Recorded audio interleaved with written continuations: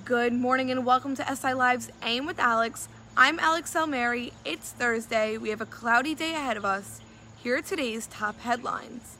Thousands of Staten Islanders are still without power after Tropical Storm Isaias hit the borough on Tuesday evening.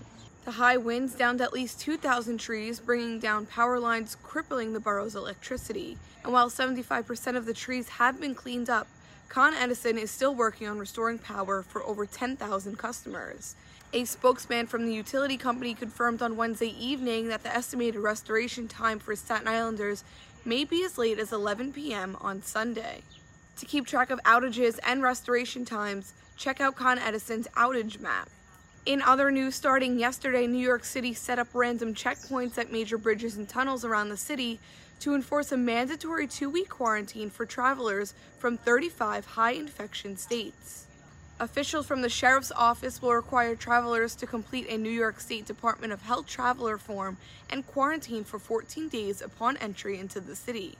Those who refuse to fill out the form will be fined $2,000, and travelers caught violating the 2-week quarantine can get hit with the $10,000 fine.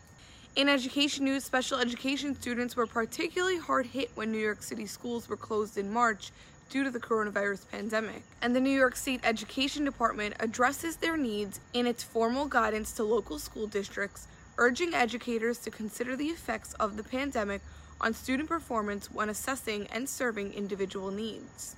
A statement on the DOE's website says, delivering high-quality special education programs and related services, providing accessible curriculum and interventions, student accommodations, and specially designed instruction remain at the forefront of planning to meet the individual needs of students with disabilities in a blended learning environment.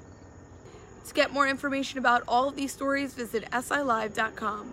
Thank you so much for tuning in. Make sure you're visiting our website to find out more information about power restoration. Stay safe and stay tuned for more updates. To support credible local journalism during this important time, subscribe to SILive.com.